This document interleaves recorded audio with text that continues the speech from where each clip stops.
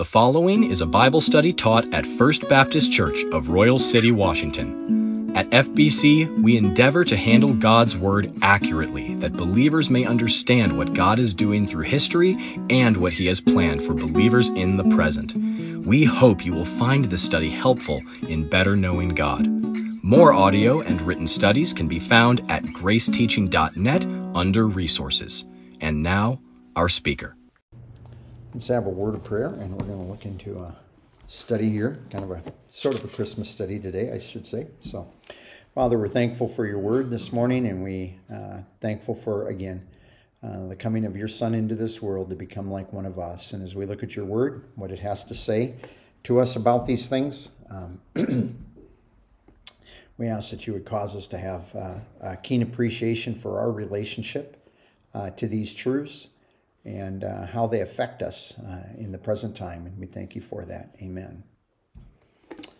I don't know if some of you may remember this from just a handful of years ago. I don't know. It might have been 3 years ago, 4 years ago. I really can't tell you. I didn't look at my outlines because I did pull them out the other day looking at these, thinking through this. But I wanted to take a little bit of time this morning, and I ultimately want to get to the Gospel of John. And I don't know, I really don't know how many of you or any of you read the blog that I put up once or twice a week. And this week I did one, I was trying to do one every day. And primarily it was just getting people to think about Christ coming into the world. And this one has been focused on John, the Gospel of John, which is where this study is heading today. But before that, I just want to answer this question at the beginning very, very briefly. I don't want to spend a lot of time on this. But why do we have four Gospels? Why is it that God chose four different men to write the Gospels? And of those four men, why do we... John, I think maybe we get that. Because John was a... Who was John? Yeah, he was one of Jesus' disciples, and on top of that, the disciple that Christ loved, he says. So I think we can get John. But Matthew? I mean, you ever wonder, why did that guy write a gospel? I mean, who is he? He also is one of the disciples. But you don't hardly hear anything about Matthew. You know, why didn't he pick Andrew? You know, Peter's brother. Why didn't he pick him to write a gospel?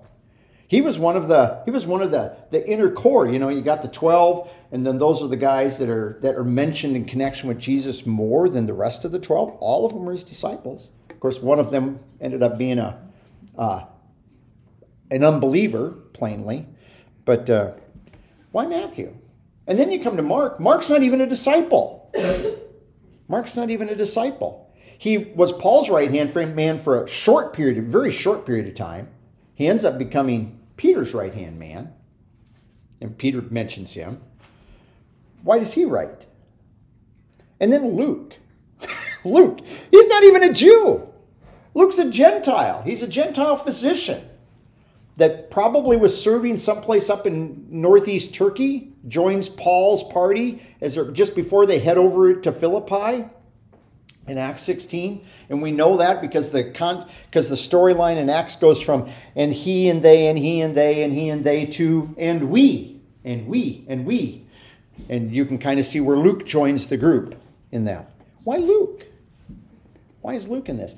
In other words, one of the interesting things, and the thing is, people today go, well, probably Matthew didn't write that. And did we really know? It's really interesting. You know, you're writing 1,800 years after all these events. And the reason I say 1,800 years, because people were questioning these things back for 200 or 300 years. Did these guys really write this? Probably somebody wrote this 200 or 300 years after the fact. This is the thing. But the problem is, there's not evidence that it was written 200 or 300 years after the fact.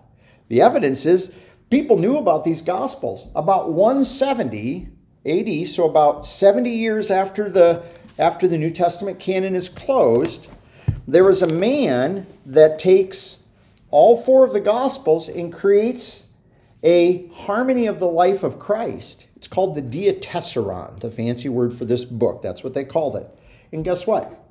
He takes all four of those Gospels and he mentions all of the writers of these Gospels by name. So by 170, these guys were all known. But you even have them known by a man by the name of Papias, who's writing probably either 95 to about 105, in that range, about 10 years, right in there. And he writes, and he mentions the writers of these Gospels, including Matthew. And so we have a lot of evidence that these books, early on, the church recognized them.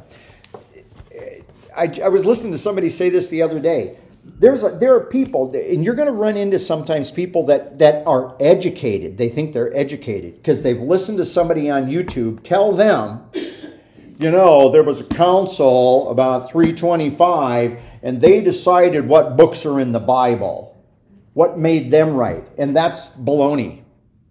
There was no council that decided what books were in the Bible in 325. What they did was they formally acknowledged what the church was already saying. We have record long before that the church recognized what books were part of Scripture and what books weren't. Because it's not a council that decides what the Word of God is. It's the Word itself. They're self-authenticating. They testify to their own genuineness, not just by saying, hey, I'm the Word of God. Anybody could have written something. This is the Word of God. Anybody could have done that. It's that they actually fit and agree. And that, to me, is the amazing thing about these four Gospels, is that you have four different people with different backgrounds, and they are giving an account, not a biography of Christ. They're not giving biographies of Christ, because only two of them talk about his birth. Two of them say nothing really about his birth directly. Okay? John does, kind of in an indirect way, and we're going to talk about that in a minute. But they don't talk about his birth. Only two of them do. And then they kind of leave off, and Luke kind of gives us a little glimpse in the middle of Jesus' life at about age 12, and then you don't hear anything else. So for the majority of 30 years, they just skip over that. If you had a biography, if you picked up a biography and you had I don't know, I've read different biographies by people. You read a biography of somebody, don't you want them to tell you something about their childhood? A little bit of how they were raised. What did their mom and daddy think? Because does that affect you? Every one of you here are a product of the way your mom and dad raised you, aren't you? Sometimes you rebelled against that, and sometimes you embraced it. Most of us were kind of somewhere in between those two poles. We adopt some of it, we change a little bit. But we're definitely a product of our parents, of our parenting. And you want to know that in a biography. These Gospels don't tell us a ton about how Jesus was parented. We learn a little bit from Luke about Mary. We learn a little bit. One of the things you learn about from Matthew about Joseph, and Joseph, remember, is supposed to be his father, supposed, not really his father. It says that. But Joseph, it says, was a righteous man. So he was concerned. He wanted to do the right thing. Joseph wanted to do that. So I think these things are important for us to understand when we come to these books, that what they're really about. What these books are really about is, what was Jesus doing during his earthly ministry? That's what the four Gospels are really about. And these four Gospels don't all tell all the same things. But when you put their stories together, unless you're trying to make the stories conflict with each other, which there are people that do that, every place where people say, well, there's a disagreement there, and you say, why is it like when you have the women coming to the tomb at the resurrection, they go, well, it says here it was dark, and here it says the sun was coming up. Well, I get up in the summertime. Well, not in the summertime. Let's say in the springtime. I get up in the springtime, and my wife will tell you, I'll get up at 10 to 6 or 6 o'clock, put on my stuff, head out, and I'll go out running. And there's times when I head out, it's dark. But by the time I get home, the sun's starting to come up. Now, it actually isn't over the horizon, maybe, at some times, or it's right at the horizon. It starts getting light by the time I get back. If you're out there for about an hour, you're there to watch that transition from dark to light. What is a problem with the fact that these women, one of them's telling you, hey, when the women got ready to go, it was dark. But by the time they get all their stuff together and they head out there and they get together, because it's not just one lady, they got to get those friends together. And I don't know, maybe they're better than my friends, but my friends are not ready to go on time. giving people hard times. All I'm doing. That's not true with Dwight, by the way. Dwight. I can set the clock by Dwight sometimes. But you know what I'm saying? That everybody's not ready, and you get everybody together, and by the time you get yourselves together and head out of the city and get out there to where the tomb is, out there in the garden, some time's passed, and now the sun's coming up. Especially if this happened in the spring, which we know it happened in the spring because it happened in connection with Passover, and we know what time of your Passover was. So all of this simply to say that you can take this material and you can collate. You don't have to force it together. It does come together. And it tells you a different story. And I've shared this with you before. When Katie was a baby and I was first in seminary, I had an afternoon off from work, and we decided to go for a walk in this neighborhood down in Forest Grove, and we were going and we watched a car go through, coming up to an intersection, and we no sooner had just got through the intersection than boom, there was this huge bang. We turned around and this car drove through the intersection, got hit by a school bus. The car got completely thrown up into a yard and was laying up next to a house in there. And we weren't the only witnesses to this accident. There was also 2 other people. So there was a total of, well, technically 4 adults, but Peg and I pretty much saw the same thing. But even Peg and I, even when our stories weren't identical, it's not that we were contradictory. It's just that she kind of witnessed a little bit different than I witnessed, in all of this. And that happens. And it doesn't mean that any one person is right and the others are wrong. It's just that you all have a different vantage. And the Holy Spirit uses these men, taking the information that they have, what they've personally witnessed, what they've gotten from others, and they put this together. So that's a long introduction to the fact that we have 4 Gospels. Now Matthew, if you look at verse 1 of Matthew chapter 1, Matthew chapter 1 and verse 1,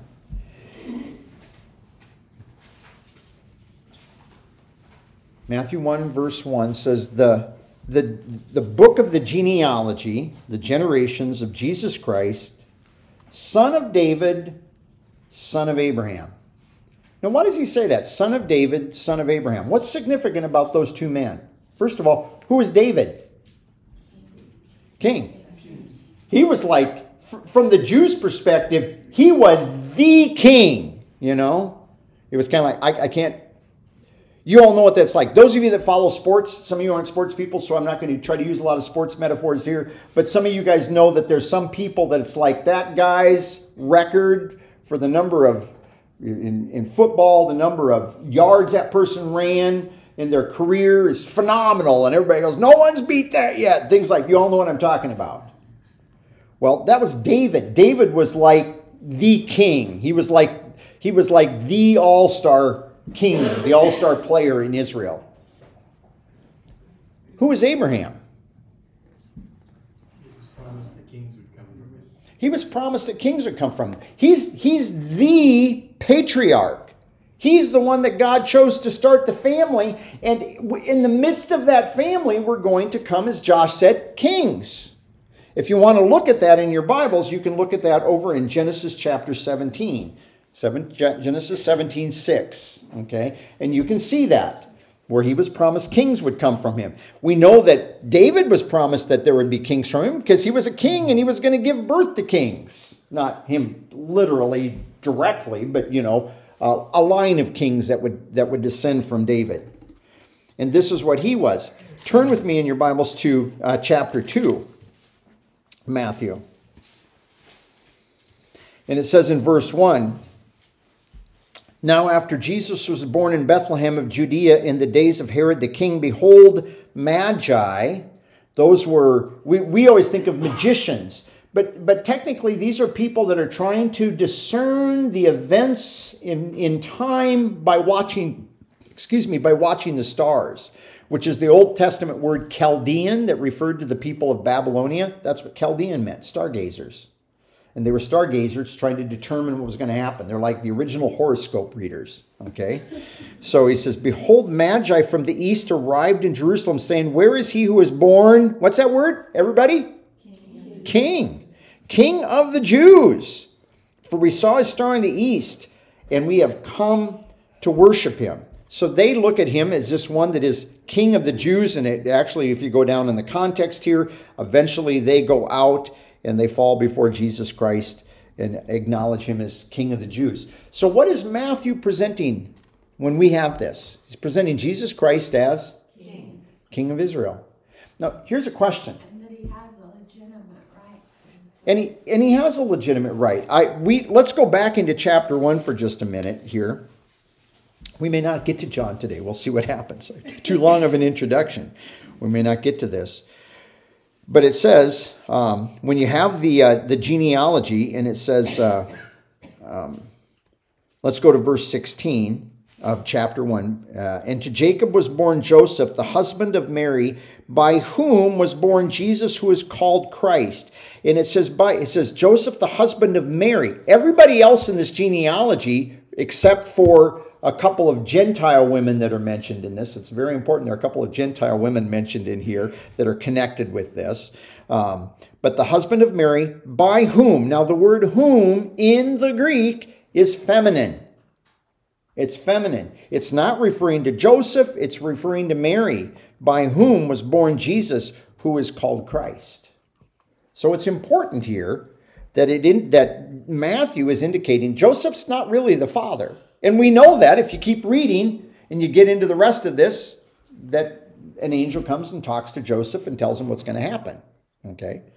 So he's talking to him about being king.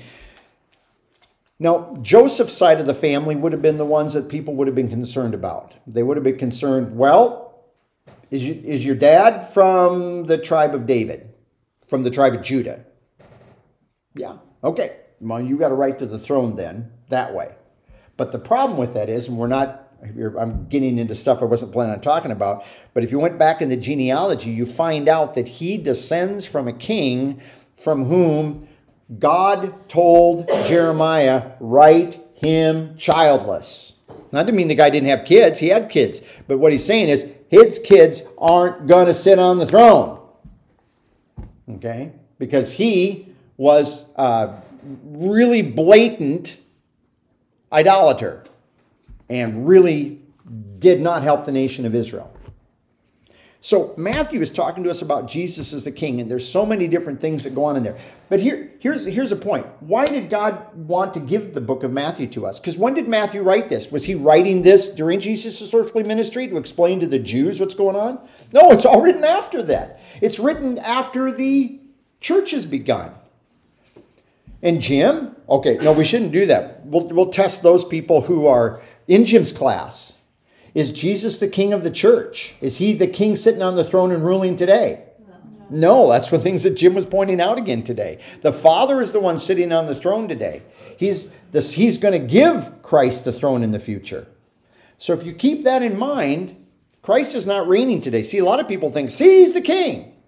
And they don't think. A lot of Christians think Christ is sitting on his throne today, but it tells us very clearly he's sitting on the Father's right hand on the Father's throne. He says that out of his own mouth. He says that in the book of Revelation, that that's what he's doing right now.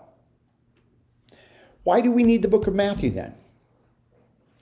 We need the book of Matthew because this is something, if you were a Gentile Christian and you're sitting in a lot of people always said he wrote this as an evangelistic letter to the Jews.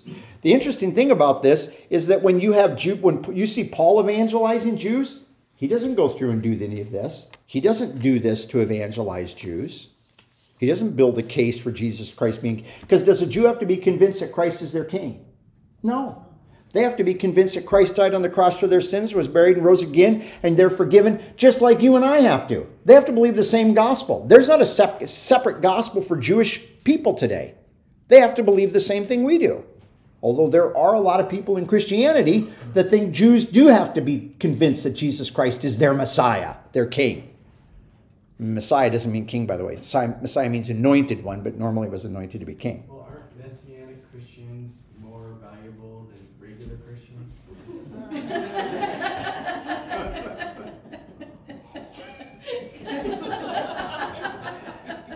The answer is no. Everybody in the body of Christ is equal. Everybody in the body of Christ is equal. This is. I'm giving you my opinion on this, but I'm convinced that the book of Matthew was given for our benefit so you and I could see What was that kingdom supposed to look like, and what did Jesus do? Because if you talk to people about Jesus Christ dying on the cross for their sins, dying and raising again, then you go, well, what was all the why did they put him on a cross? Well, because he presented himself as king. Well, why is that a problem? They didn't want that king. They wanted a king they could control, not a king that was going to actually raise the bar and make them live righteously like they were supposed to. They didn't want that. And so the book of Matthew helps explain for you and I what happened with that Old Testament promise of the Messiah and the kingdom. So it's actually a book for you and I to understand better what was going on with Christ. Also, how the promise made to Abraham that through the seed there'd be a blessing that connects it to it. And it does. So you could take it back to the promise made to David in the Davidic covenant. I'm talking about the one to Abraham. Right, but I'm saying if you went to because he mentions David first and then Abraham, if you start with David, he made a covenant to David that is still valid, that will be fulfilled with Christ, and then made covenant with Abraham that also was valid with Christ with regard to those things. So yeah, it's assuring them. Again, if you really take Matthew for what it says, you as a Christian cannot become one that believes in what we call replacement theology. And replacement theology primarily believes that the church has taken over Israel's promises. Of course, in some of them literally, they think literally we're going to get that land over there. But most of them spiritually. And spiritual sounds really cool, but technically what they're doing is they're allegorizing the promises that God made to the people of Israel. So it assures us that that's not the case. Now I'm going to have to pick up my pace or we're going to be here really long time today. Mark chapter 1, and Mark actually to me is a little bit easier to handle in pointing some things out, but if you go to Mark chapter 1 and verse 1, and there's a statement that he makes at the beginning that I think people just kind of almost gloss over, but it's actually very important. Because remember, Mark served with Paul for a short period of time, and then he cut and ran. And then he served with Peter later on. And when he's serving with Peter, you need to remember that, you know what Mark, or what Paul says about Mark at the end of Paul's life? You know what he says about Mark? He is valuable to the ministry. Meaning, yeah, you know what? Sometimes when you're young and your mommy still has to wipe your nose, you make some stupid choices. Sometimes we do that when we're old. But Mark grew up. He matured. And Paul could say he actually became valuable. He became valuable to the ministry. So Mark matured. And Mark tells you something. In verse 1, it says, the beginning of the gospel. This is, I think, the reason that they attach the word gospel to all these gospels, because this is the only one that says this, but the beginning of the gospel of Jesus Christ. And the reason he calls it, and it doesn't say the beginning, literally it's a beginning. And what Mark does, Mark has some of the same events that you have in Matthew and Luke. But what you have with Mark is you have this fast pace. Everybody says this. Mark's pace is really fast. He is renowned for using the conjunction in the Greek and. It's conjunction kai, but repeatedly. But he also, and I marked this down, he uses the word in the Greek, the word immediately, which is a word meaning very quickly, right after this, and then after this, and then after this. He uses that word 42 times in this book. In Matthew, 5 times. In Luke, 1 time. But Mark uses it 42 times. Mark's just saying, and then this happened, and then this happened, and then this happened, and then this happened. And Mark does not have Jesus Christ quoting a lot of scripture, which you have a lot of going on in Matthew, especially in connection with this. And I'm convinced that this is what Mark is doing. And this is even a place where Mark is helpful for you. If you were to go to, I'm not going to make you go over there. It'll take a long time. But if you go to Acts 10, you find that when Peter, and Paul does the same thing when you go to the synagogue in Acts 13, but in Acts chapter 10, when Peter's speaking to the household of Cornelius, he doesn't just walk in there and says, hey, this Jesus showed up down here and he died. They put him on a cross and he died, but God raised him again. He doesn't do that. He actually gives a little background. It's not a lot, but he does give some background. And I believe that that's exactly what Mark is saying, having traveled with Peter. Because one of the things that was known was that Peter would tell some events of the life of Jesus and then share the gospel. And people kept saying, we'd like a collection of those. We'd like a collection of those stories, those vignettes. And Peter didn't want to write them down. This is what we're getting extra biblical. Peter didn't want to write them down. And Mark said, could I write them down? And Peter says, yes. And then supposedly Peter gave them his thumbs up on those things. What does the Gospel of Mark provide? Provides short little glimpses from the life of Jesus and things he did, because what Peter says is he went about doing good and healing all those who were being harmed by demons. So he's doing good and healing people. And Mark has many of these signs and things in his gospel, so that when you share the gospel, and it happens once in a while, that you run into a person, they have no clue who this Jesus is. Now, in our culture, a lot of people have heard the name Jesus, not just as a cuss word, okay? But actually in terms of the person of Jesus in the Bible. And they've actually heard of him. So they have some knowledge. But think in their world, as they traveled around, there were a lot of these people probably, once you got out of Judea, maybe out of Samaria, and maybe you went on up into Antioch, Assyria, there are probably a lot of people up there. Jesus? Who's this? They probably had heard the name Jesus, because the name Jesus is simply a Greek pronunciation of whose name? Joshua. Yeah, Joshua. In fact, in Hebrew they say Yeshua. And in Greek they say Yesu. It's the same name. It is the same name. It's just a Greek pronunciation versus a Hebrew pronunciation. It's the same name. And it was a very popular name. It was one of the most popular names among the Jewish people. So people heard the name Jesus, but they probably didn't know about this man. And what Peter does for us, and Mark now provides, is these vignettes. This is who this Jesus was. This is who he was. But he doesn't give us a birth narrative. There's no birth narrative in the book of Mark. Why is that? Because when he shared the gospel, it wasn't important for him to tell how he came into the world. He's just saying he went about doing good and healing many. That was what he was sharing. Not, let me go back and tell you about the birth of Christ. That wasn't important, because that doesn't say anything about his particular character. He exhibits that character. And so this is why we have the book of Mark in this regard. Flip my page the other way. Let's go over to the book of Luke.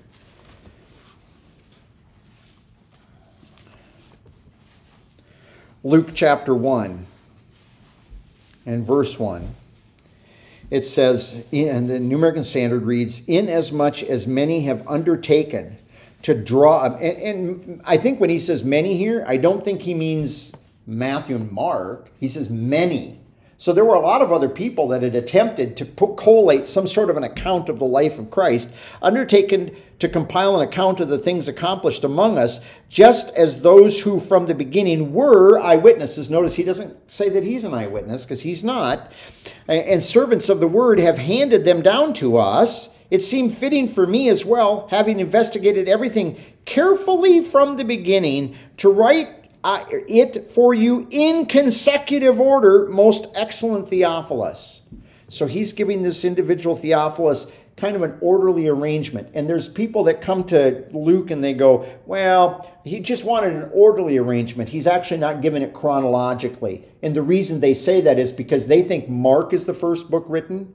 And the only reason they think Mark is the first book written is because they apply what we would call an evolutionary approach to literature. That you start with a little book, and then it grows, and then it grows. People add tradition, and then more tradition to it. But the early church did not hold that view. That is a modern view that was developed in the very late 1700s. That was not a view held before that. The church has consistently held that the very first gospel that was actually written was Matthew, and the second gospel was written by Luke. And Mark was written later. And what they always think is that Luke's copying from Mark. He's got Mark over here. Okay, let's put this in here. And then I got these details from these guys over here. And he's not doing that at all. His is an orderly arrangement, and he's given an exact order of this. I want you to turn with me to a couple of different things here in the opening of Luke. Luke chapter 1. Look with me at verse 32. This is when Gabriel appears to Mary to announce what's going to happen. And notice what Mary's told right from the outset. He will be great, and he will be called the Son of the Most High. Our brother Jim has done some work on the idea of the Most High and the Most High God in this. He's going to be Son of the Most High.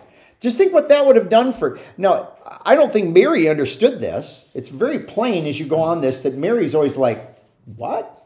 What? She's trying to make sense out of all of these things. And she doesn't understand all of the things that are going to happen. But let's just put it this way. Just very pointedly, Mary knew something unusual had happened because Mary got pregnant and she'd never fooled around with, had sex, done anything with any man. How in the world does that happen?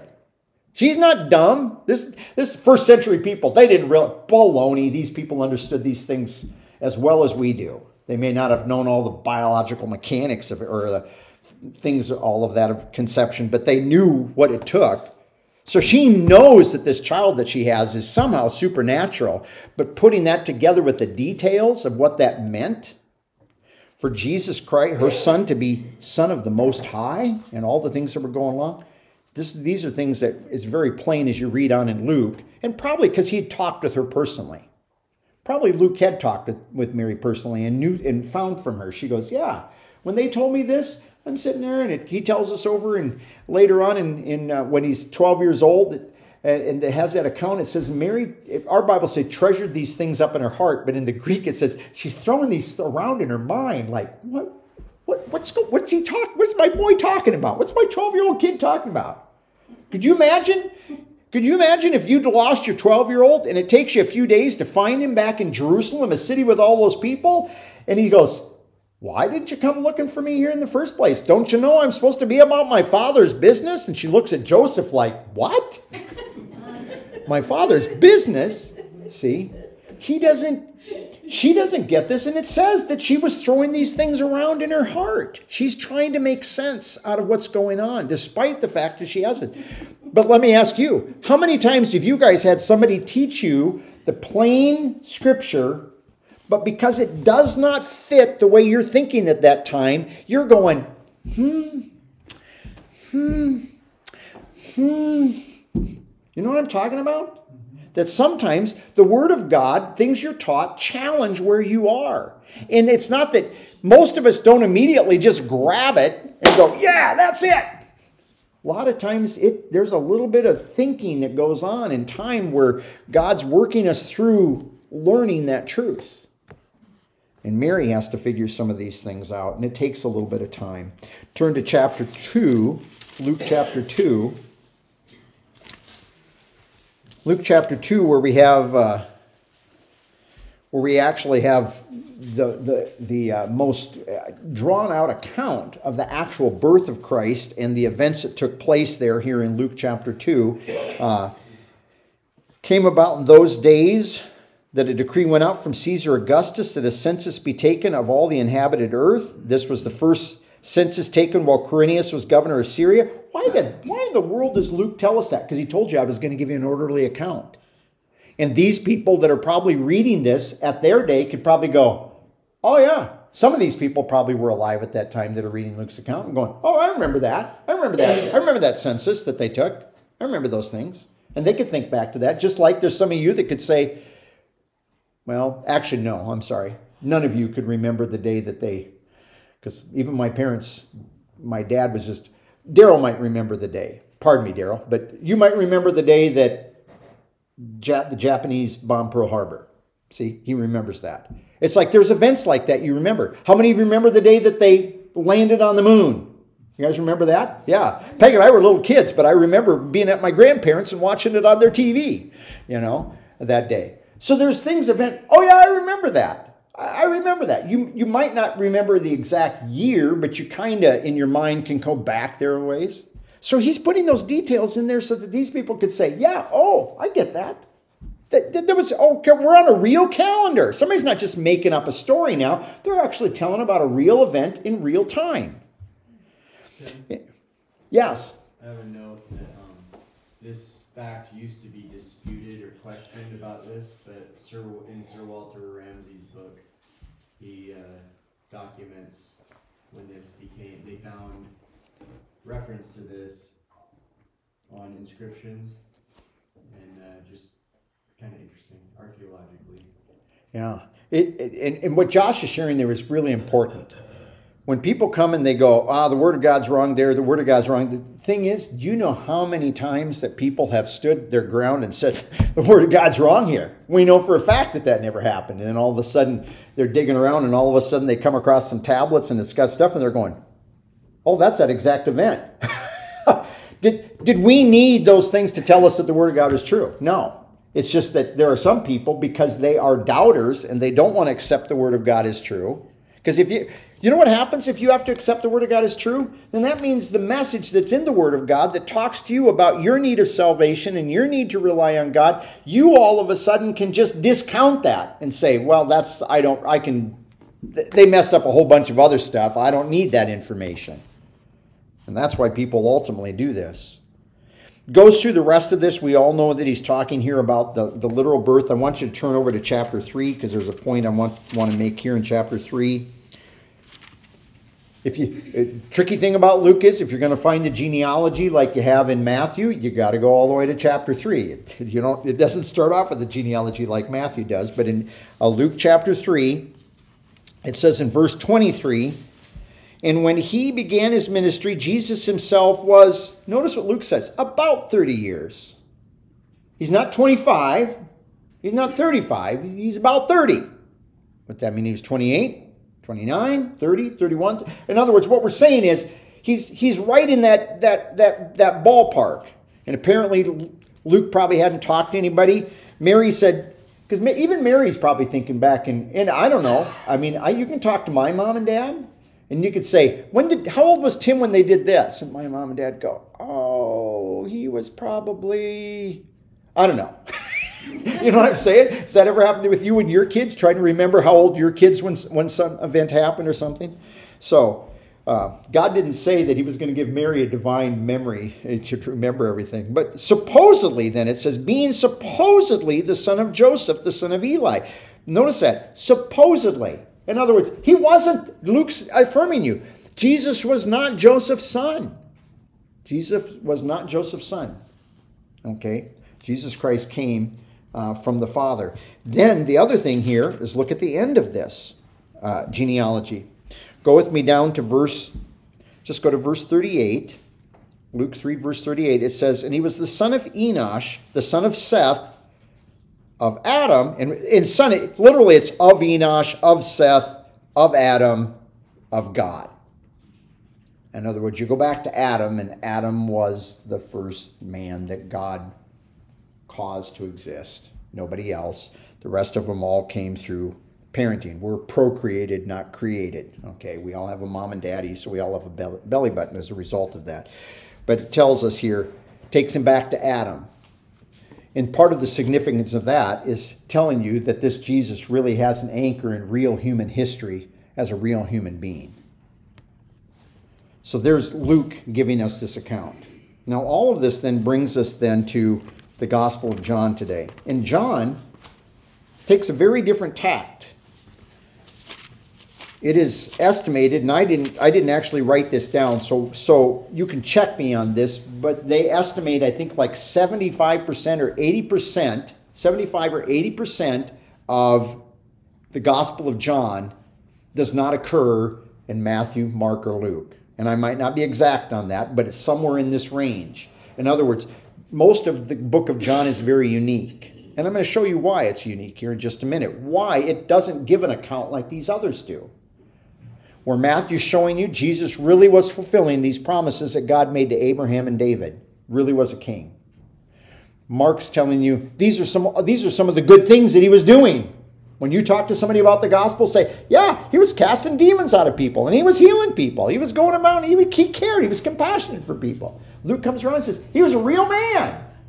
Luke also does one other thing I neglected. Luke has a lot of special emphasis on Jesus interacting with Gentiles that you don't get in the other Gospels. Because most of Jesus' earthly ministry was all geared specifically to the Jews. But he does have some interaction with Gentiles, and Luke includes those. And yet, who is Luke? He's a Gentile. He's a Gentile. Okay? But come to John chapter 1 and verse 1. John 1 and verse 1. It says, in a beginning. We've talked about this before. It's not the beginning. It's anytime there was a beginning. So there's not a definite article in front of the word beginning. Anytime there was a beginning, the word already was existing. He uses that word was, in the Greek, is what we call an imperfect tense, which just looks at something that is ongoing, but it's in a past. It's not saying he was in the sense that you go back to this beginning point, this is where he started. It's saying any beginning you ever have, he's already around. He's already doing stuff. He's already interacting with the Father and the Spirit as part of the Godhead. He doesn't call him here the Son. Doesn't make reference to him as Jesus Christ, because technically those are titles of his human nature. He refers to him as the Word, because he's the one in Genesis 1:1 that says, let there be light. He's the one in Genesis 1:1 that says to the other members of the Trinity, let us make man in our image and according to our likeness. He's doing this because he is reading out, declaring the decree of God. He's also the Word that when you have many times in the Old Testament, it says, and the Word of God came. We're not going to look at all these. This is a fun study to do. But the Word of God came, and it always says, and the Word of God came, and the word for word there is always the Hebrew word davar, kind of a BV sound in there, davar. And then it says, and he spoke. And when it said spoke, it's always the word amar. Like we'd say AMR, okay? Not DBVR. It's very different words. And Amar is always talking about this. So he's called the Word, and he shows up multiple times and speaks to people and gives them revelation. So when he uses this is no philosophical thing. People get into this. Well, how did the Greeks understand the word word? And they have developed this crazy philosophy. It's not. It's just saying this is one that's been around. And he's been revealing God to mankind multiple times throughout history as he's been engaged. So the Word was facing God. So he's in a face-to-face relationship. The word there with, pros in the Greek, is indicating that he's in a fellowship relationship with this other person. And the Word himself was God. He has the same quality as the person that he's with because they're the same God. There's not three gods. I had somebody sit in my living room here a couple weeks ago and tell me, we're just like you. We pray to the same Father. And then I said, no, because you believe that Jesus is born from God. But the Bible tells us that there's one God. She goes, well, we believe in three Trinities. And I'm like, no, the Trinity is that there's one God that is three persons. They're one God, not three gods. One God, three persons. That was kind of the response. Kind of brought the conversation a little bit to an end on that point. It tells us in verse 2, he was in a beginning with God. All things came to be by him, and apart from nothing came to be that has come to be. In other words, and that word come to be means, it's not just the word create, it just means to come into existence. And the significance of that is, he didn't come into existence. Because he then would have to be his own cause. And you want to talk about an oxymoronic statement? Something that doesn't exist causes itself to exist doesn't happen. Okay? And then he goes on, and in him was life. That would be what kind of life? God's life. Also, we call it frequently eternal life. Okay? And that life was the light of men. And by the way, when it was the light of men, it didn't shine forever. Because if you went over to John chapter 8, Jesus says, you walk in the light while you have the light with you. You're not always going to have the light with you. When the light's gone, you're going to be walking in darkness. Talks to those Jews over there. So he's the light while he was walking among these people.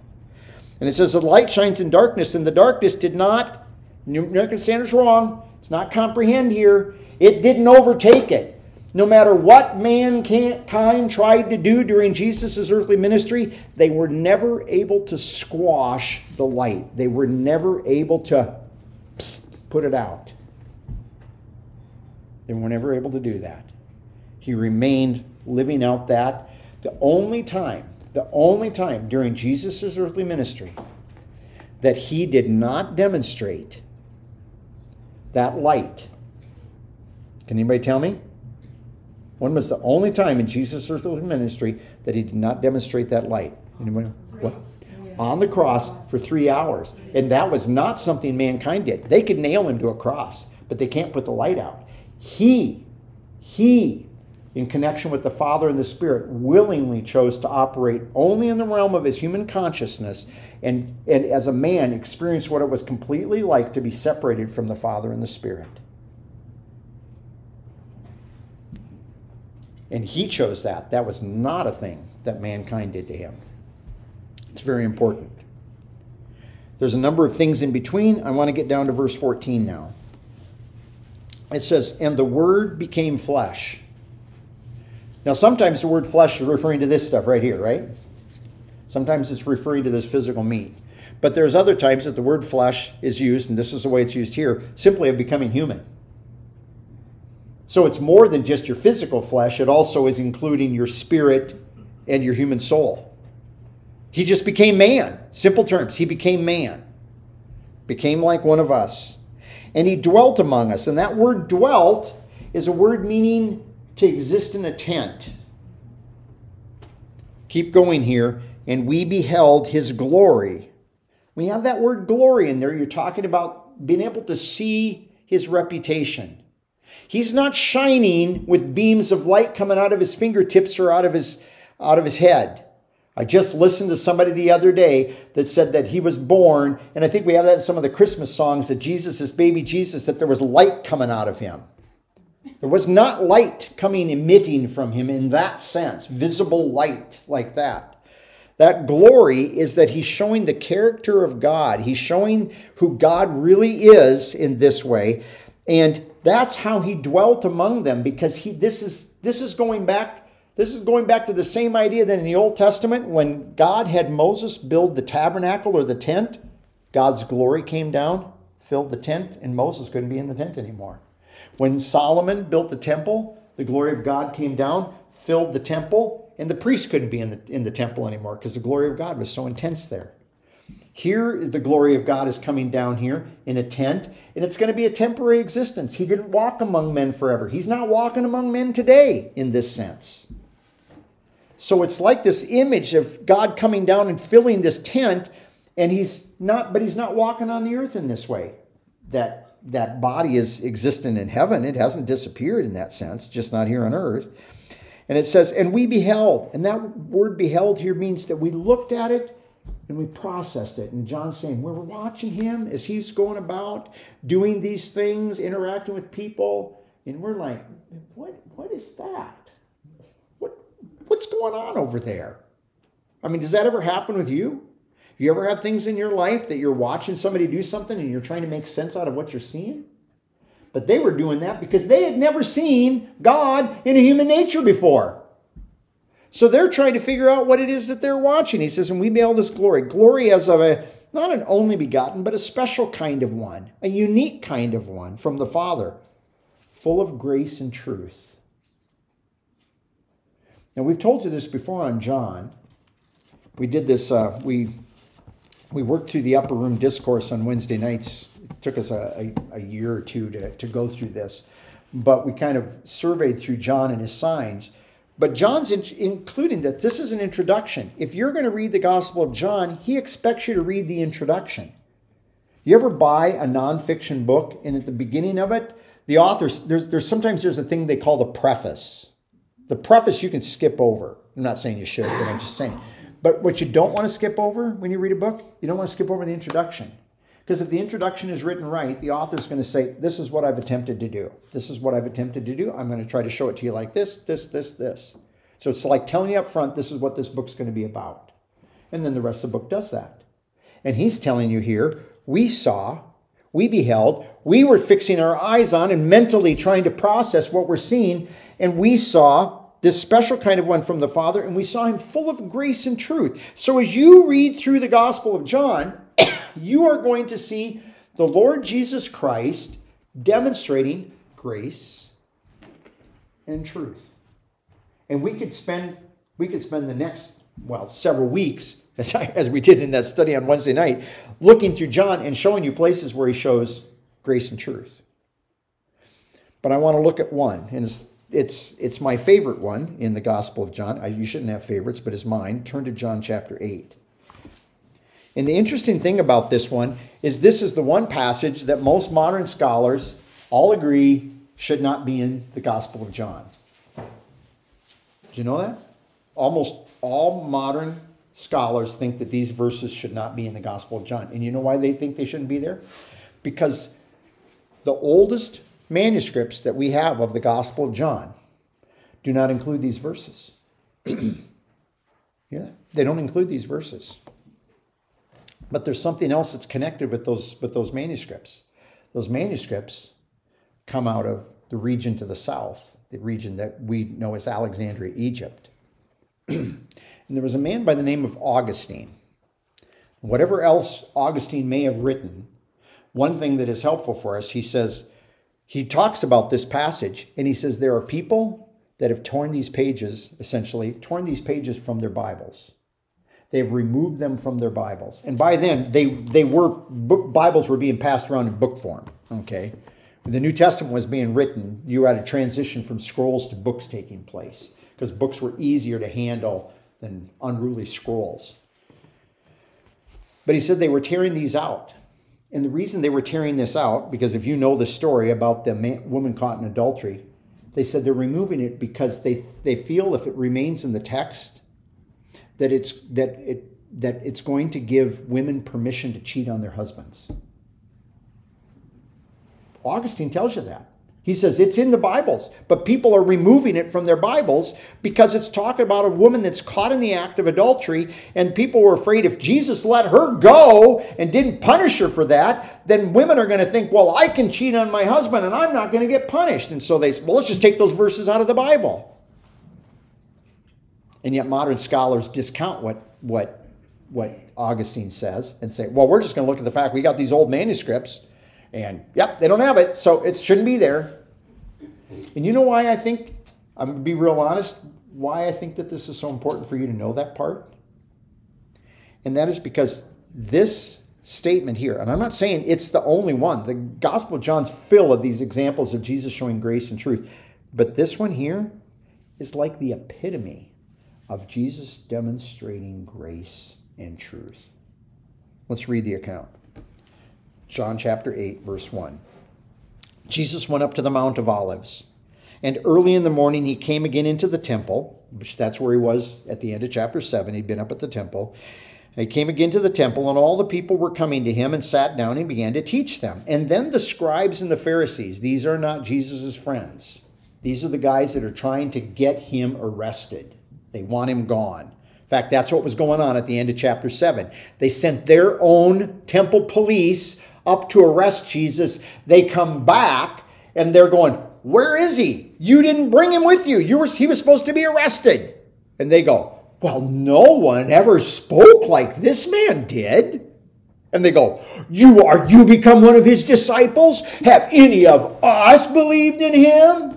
That's condescending way of trying to put a person in their place. Instead of actually using real, genuine truth, you just say, well, we're experts. We don't hold that, do we? And they just belittle those guys. So now they themselves, rather than sending their police to arrest Jesus, they're going to take it on themselves. And they come to him and they brought a woman caught in adultery and set her in the midst.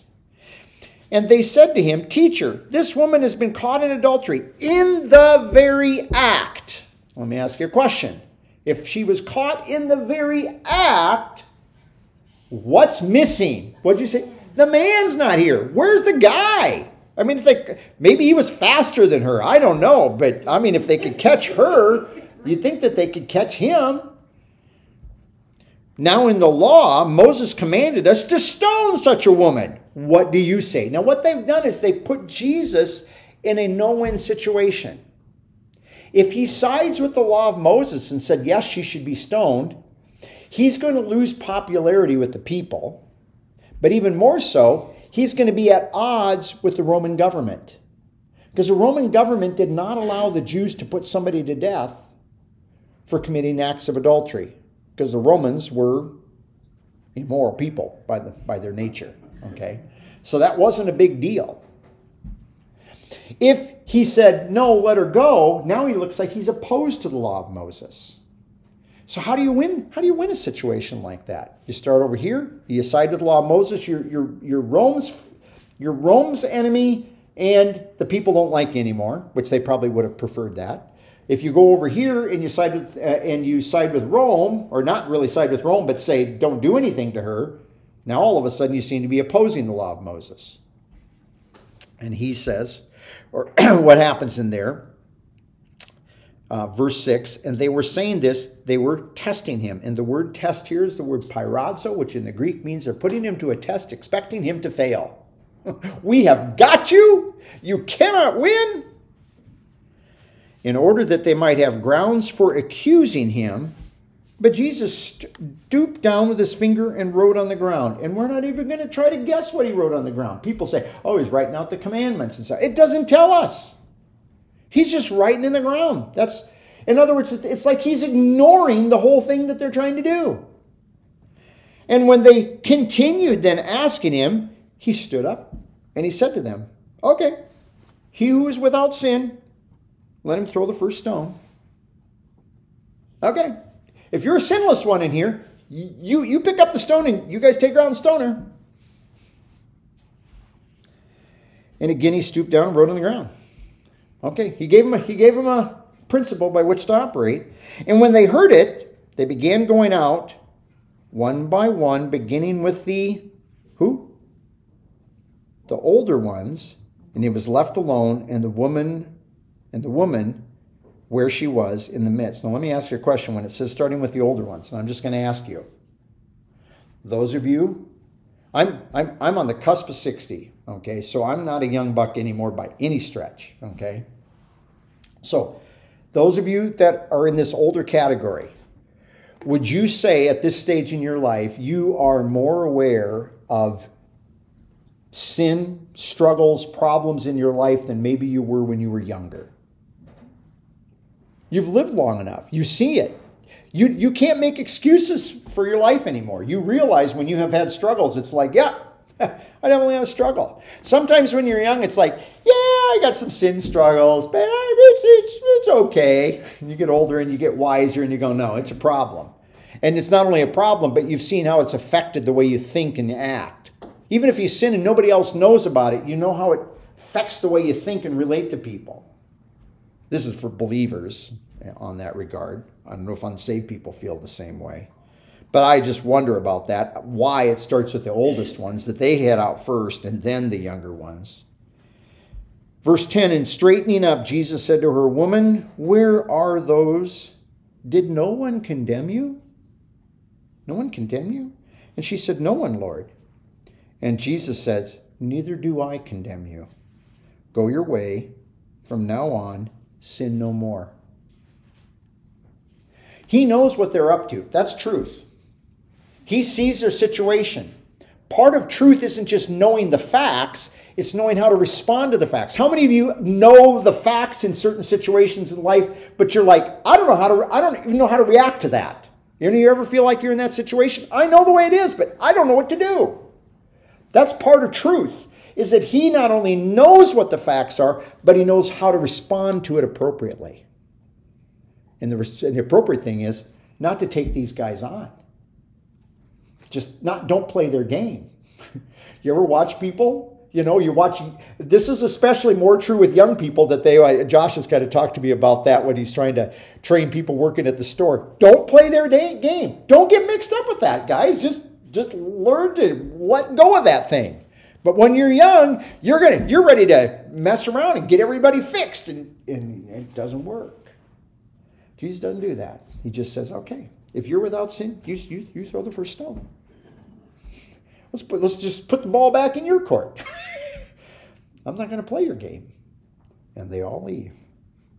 And when it's done, he says, nobody condemned her. And Jesus says, I don't condemn you either. So we saw what truth was, but when he says, neither do I condemn you, no, what's that demonstrating? That's showing grace. Because you know what? She was worthy to be condemned. We're not making an excuse for her committing adultery. We're not saying that that was okay. What we're saying is, Jesus Christ treated her with grace. And that's this sitting like right here in the middle of this book. A thing that they've taken out is so sad because it's like the epitome of Jesus demonstrating both grace and truth in this interaction. You get a lot of these with different people that he interacts with. He shows grace to a guy that's laying by a pool that's lame, and the guy's lame, according to Jesus' words. Don't sin so nothing worse happens to you. Meaning, well, what happened to him probably happened to be by his own fault, that man. And yet Jesus, and the guy's ungrateful. The guy turns him into the people. And yet Jesus still is gracious to him. Yes, Ronnie. I was just going to say on that one verse when it says, go now, do not sin anymore. He said it's grace, but that's kind of a thing where grace doesn't mean that you're okay to keep doing the wrong thing. It's like he says, stop doing it. And so I think that's an important thing because a lot of people say grace is, just do whatever you want. Yeah. I always, you see those on the dashboards of cars, that hippie Jesus guy with the thumbs up, or it's got a thumb up like that, and bobblehead Jesus like that. He's not that way. He's not a guy who goes, we're all good, everything's good. He goes, no, that's not right. That's that's not what we should be doing. So don't sin anymore. He doesn't say, don't sin anymore or you will be condemned. He doesn't even say that. He just says, I don't condemn you either. Go and sin no more. And the thing about that, I bet every one of us, we may not have done what she did, but every one of us has done something in our life for which we could honestly say, we're worthy to be condemned. But God, by his grace, says, okay, get on your feet and let's do this again. Let's go on. There's things I have for you to do. And that's a hard thing. There's people that they live in their past and they're stuck with this thing that happened, in the past, and they don't ever move on and say, that happened. That was in the past. Let's just, by grace, just move on. That's what Jesus Christ is doing. Now, one last passage I want to look at, and back in chapter 1, because this is where it comes to us now. John chapter 1, in verse 17. Verse 16 is actually the key, kind of the linchpin in here. For of his fullness we all have received grace upon grace, or grace in place of grace. See, under the law, they got grace in place of law. There was no grace in the law. I've listened to preachers, I've read teachers that said the law was gracious. The law was God's gracious gift to mankind. Baloney. The Bible never says that. And I've listened to some very well-known, very prominent, we're not talking about wacko guys, okay? I know there's plenty of those guys out there. I hope I'm not one of them, but you know what I'm saying. But there are some people out there well-respected, and I hear them say, the law was God's gracious gift to mankind, and the law was full of grace. Baloney. The law was not full of grace. Paul calls it a ministry of condemnation. Paul said it was a ministry that was designed to demonstrate that you and I are sinners, that we have a sinful nature, that it was given to demonstrate what we cannot do. Did God show grace to the people that were under the law? Yeah, he did. They continued to live. Yeah, they were punished. They suffered the punishments. People died. People went into captivities. People were enslaved. But God also continued to show grace. David continued to live and rule after he broke a law for which he should have died. 2 laws. He had a man killed, orchestrated a man's death, and not only cheated on his wife, but made that woman cheat on her husband. And under the law, both of them should have died. So God did show grace to people. throughout the Old Testament. Don't get me wrong. But it was in spite of the law, not because of the law. It brings us then, we get grace in place of grace. In other words, we're given grace, which is more grace, more grace. Verse 17, for the law was given through Moses. Then in the Greek, literally, it's the grace and the truth. And they don't translate those because I think people don't understand what he's saying. What John is telling you, it's the grace that you and I know is God's way of life for us today, and the truth, which is God's provision for you and I to actually experience freedom with regard to the sin nature so that God can do his work through you. Those came to be. They weren't given, they came to be, he says, through Jesus Christ. They weren't realized. They came into existence. I think realized by the NSB hides what he's saying. What he's saying is they had never been the way of life for anybody before, but they are the way of life for us now. And that's why this is important. John is saying, I can look back at the life of Jesus, and while that life of Jesus was primarily about Jesus coming down and doing a work for the people of Israel as God's promised king for them, for you and I, we can look at the life and we can see him demonstrate grace and truth to people. And we can take then to heart that you and I today are the people that are under God's grace and truth. We get to live by the truth. We get to practice that, experience that freedom. We get to live under grace. He says that came to be. And when you read this, you pay attention to what you're watching Jesus Christ do as he interacts with people in different situations. And Jesus isn't teaching, hey, I'm showing you that you're going to live by grace. He doesn't ever say that because that's not what he's doing. He just demonstrates it by the way he interacts. He's demonstrating it by these things that he's doing in this book. So John is not concerned with giving you a birth narrative. He says, I'm going to take some events that Matthew and Mark and Luke haven't taken, and I'm going to look at some of these events that are going to be Jesus Christ demonstrating grace and truth. The Word become flesh. The Word dwelling among us. The Word showing forth God's glory or his reputation. Father, we're thankful for the opportunity to have your Word. We're thankful for all four Gospels. Sometimes we're very quick to say, well, we don't live by Matthew. Yeah, we don't. And we don't live by all the things that are written in the Gospel of John. But all of these still have value for us. They help us to understand your promise and your faithfulness to your people, Israel, the promises that you made to Abraham and to David. But we also find, especially here in John, Jesus Christ demonstrating some things that we sometimes need to think about as he just lives out grace and truth. He doesn't teach about it, but he lives that out.